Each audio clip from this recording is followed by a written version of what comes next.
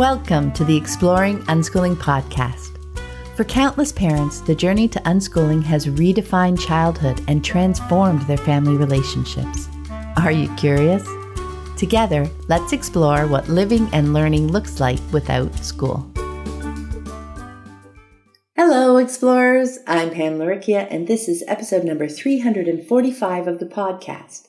It's the 29th of March, 2023, as I record this intro. And this week, we're sharing a new episode in the Unschooling Rules series. We're diving into the, quote, rule that unschoolers don't have bedtimes. Although it's true that most unschoolers move away from arbitrary bedtimes set by the clock, we still all sleep. And because people are so different, what a family's bedtime routine looks like can be unique for different families and also in different seasons of life. We talk about some of the worries and fears that come up when thinking about sleep, as well as what sleep has looked like for us over the years. We had a lot of fun diving into this topic, and we hope you find our conversation helpful on your unschooling journey. Before we dive in, I wanted to mention the Living Joyfully podcast. Have you subscribed to it yet? If not, I highly recommend it. Anna and I are now almost 20 episodes in, talking about relationships, navigating conflicts, and parenting. The first 14 episodes were our Foundations series, exploring fundamental ideas and tools for cultivating strong and connected relationships with the people we love. You can find it wherever you're listening to this podcast right now, or just go to podcast.show/Living Joyfully in your browser. And last but never ever least, I want to take a moment to thank everyone who has chosen to support the podcast through Patreon. I deeply appreciate all my patrons. Your generous support is instrumental in keeping the podcast archive, both audio and transcript, freely available to anyone who's curious and wants to explore the fascinating world of unschooling. If you'd like to support the show, check out the Exploring Unschooling page at patreon.com. That's patreon.com/exploring unschooling. And now let's get to our conversation about bedtimes. Welcome. I'm Pam Larikia from livingjoyfully.ca, and today I'm here with Anna Brown and Erica Ellis. Hello. Hi. So before we get started, we want to remind everyone that with this unschooling quote rules series, we use the word rules in quotes to draw attention to the fact that there is no such thing. It can feel easier to reach for a set of rules to follow, especially when we're learning something new. But we want to offer you space to look within, to find what makes sense to you and what makes sense to the individual members of your family. There are no unschooling police. Nobody is going to drop by your house and give you a failing grade or even an A+. Our goal with the series is to explore these apparent rules and cultivate an environment for self-discovery, inquiry, agency, and growth. So with that, in this episode, we're diving into the rule that unschoolers have no bedtimes. That can seem a little out there when you were to unschooling and first come across it, but I will say it's a pretty distinguishing feature for many unschooling families. And that said, it doesn't really mean what it sounds like at first. Through the lens of conventional parenting, it sounds like chaos. And tossing bedtimes out the window in a family used to relying on rules and needing the kids to be up early for school would most likely end up that way. Absolutely. Yet through the lens of unschooling, most unschooling families truly don't have fixed bedtimes, yet their lives aren't forever sleep deprived and chaotic. So what gives?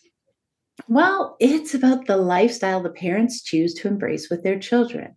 It's less about control, about adult power over children, and more about connection, living and working together as a team. As we gain experience with unschooling, we come to question hard and fast rules like bedtimes dictated by the clock. We tend to prefer to consider the context of the moment, like, is there an activity we want to do tomorrow that necessitates getting up early? And the needs of the person. Are they actually tired right now? Yet, not having a rule to pull out doesn't mean we're all of a sudden not involved in helping our children navigate the situation. We don't leave them to run wild until they drop. Instead, there's a helpful perspective shift that we can make from rules to routines. So, what does that look like with bedtimes? Well, people do get tired. What if you thought of bedtime as more of a routine to help your child get to sleep when they're tired, rather than a fixed rule based on the time on the clock? Does it seem reasonable to help them listen to their bodies and follow their cues, rather than try to control their bodies based on outside factors? There is so much rich learning in there and a deeper sense of self awareness. Another helpful aspect of thinking in terms of routines rather than rules is that for many kids and adults, there's comfort in routines, in knowing what to expect. And routines help with transitions, a relaxing routine to get ready to go to bed when they're tired, or a routine to get out the door so things aren't forgotten and people aren't rushed and miserable. Having a rule like a bedtime actually encourages us to not learn the nuances of the people we love. We just pull out the rule and insist they follow it, no matter how they're feeling or what's going on in their lives. There's no critical thinking, just obedience. Not having a specific bedtime rule is about getting to know and understand our children and ourselves. When do we feel tired? How do we like to ease into sleep? We can figure that out alongside our children, which we talked about in the last episode as well. We don't have to know the answers.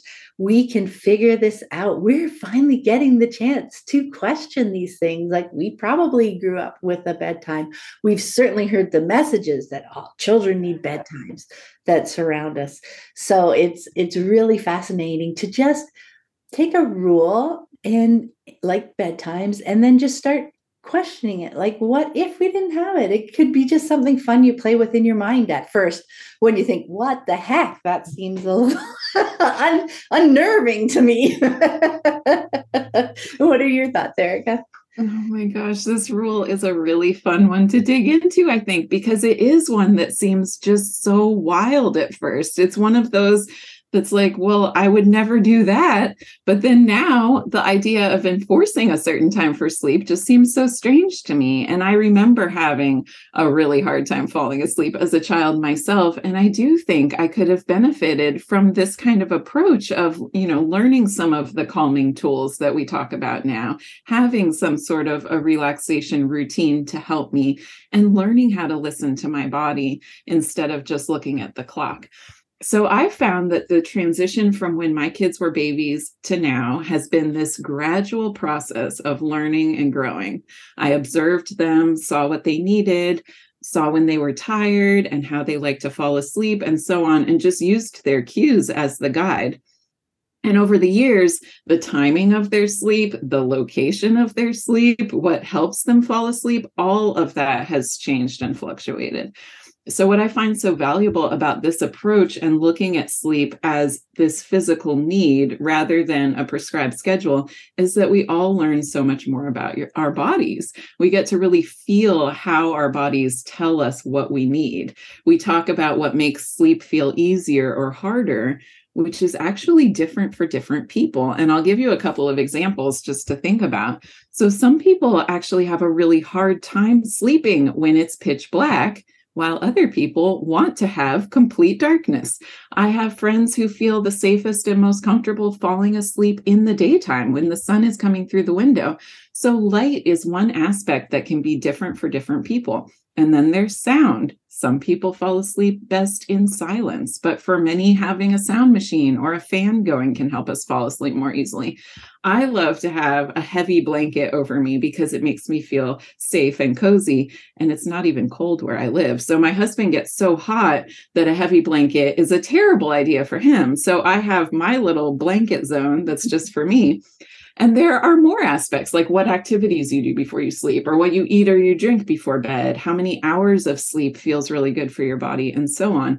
And I just wanted to share some of these differences just to emphasize that like with everything else we ever talk about, there is no one right way to sleep. And by opening up the possibilities and getting creative, we really can figure out what works well for us as individuals and also as a family. And so I think that in some unschooling families, it will look from the outside like they're enforcing a bedtime because everyone's falling asleep at the same time each night. But it's just because that's what's working well for them at the moment. And so to me, it's not a matter of just like, who cares? Stay up to whatever time you want. I'm not going to help you get any sleep.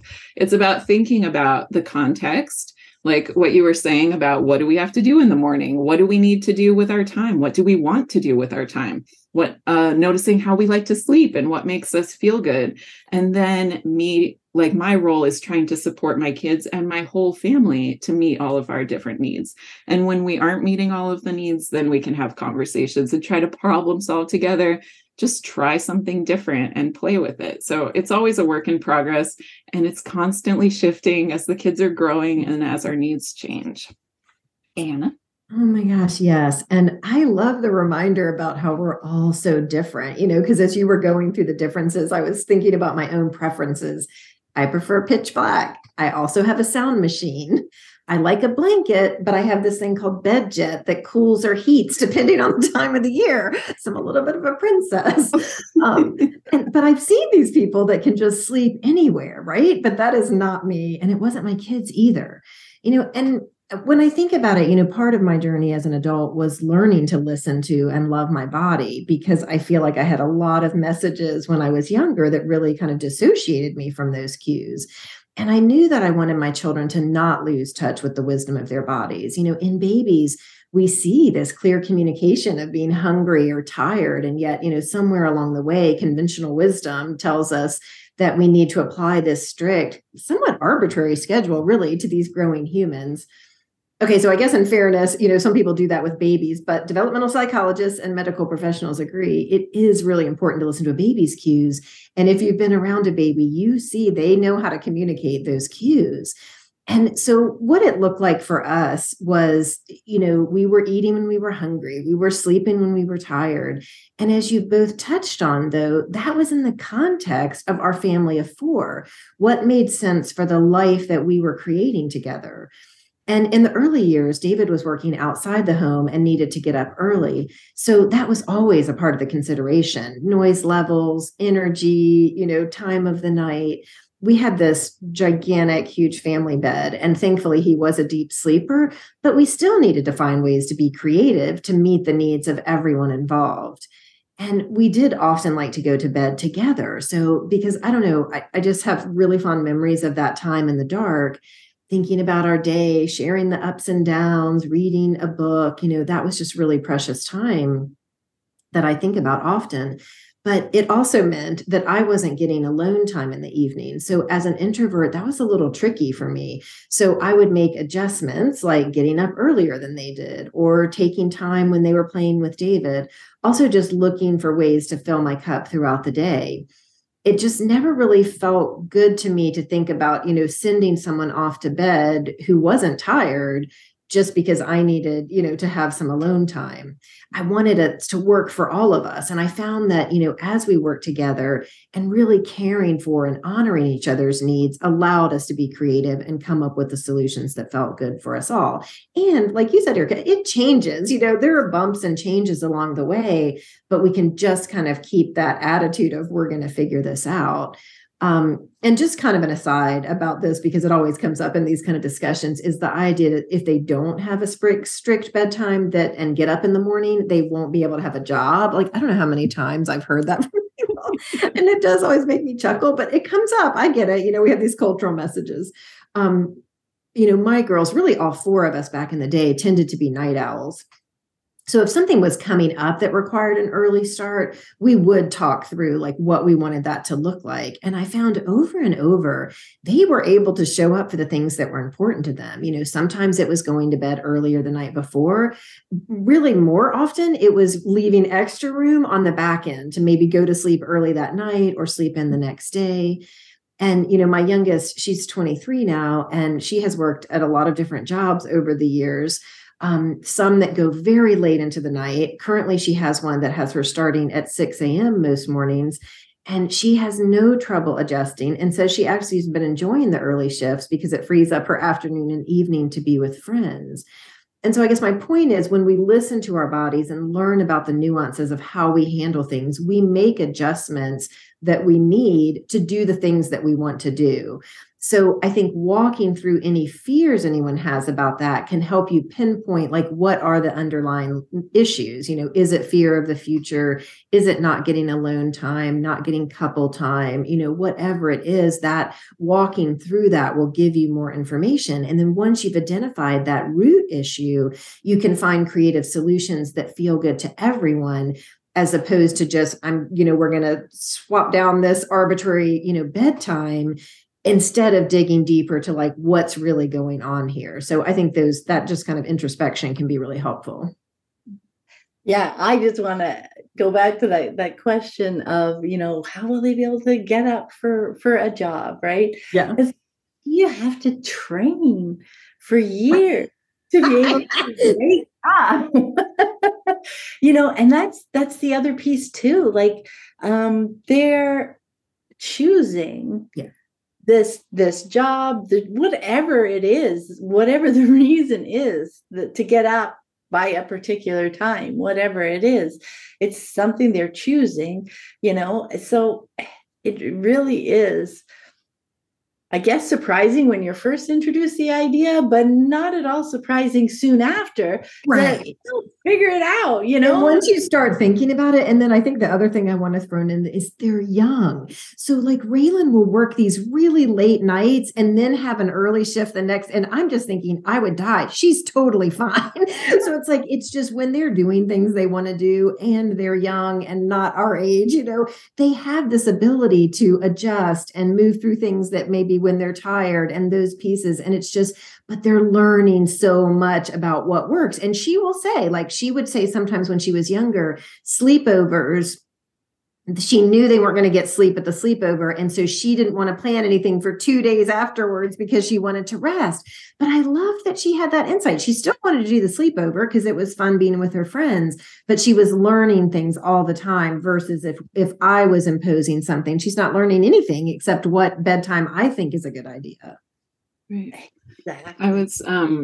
It's kind of reminding me of the don't borrow trouble idea too, because I think a lot of you can really get caught in kind of a tunnel vision mode when it comes to things like this, especially if it is triggering the, like, I never get to have time with my husband alone, or, just, are they going to be able to wake up for the things 20 years down the road, like all those kind of like the future fears, or the fears of like, it's going to be like this forever.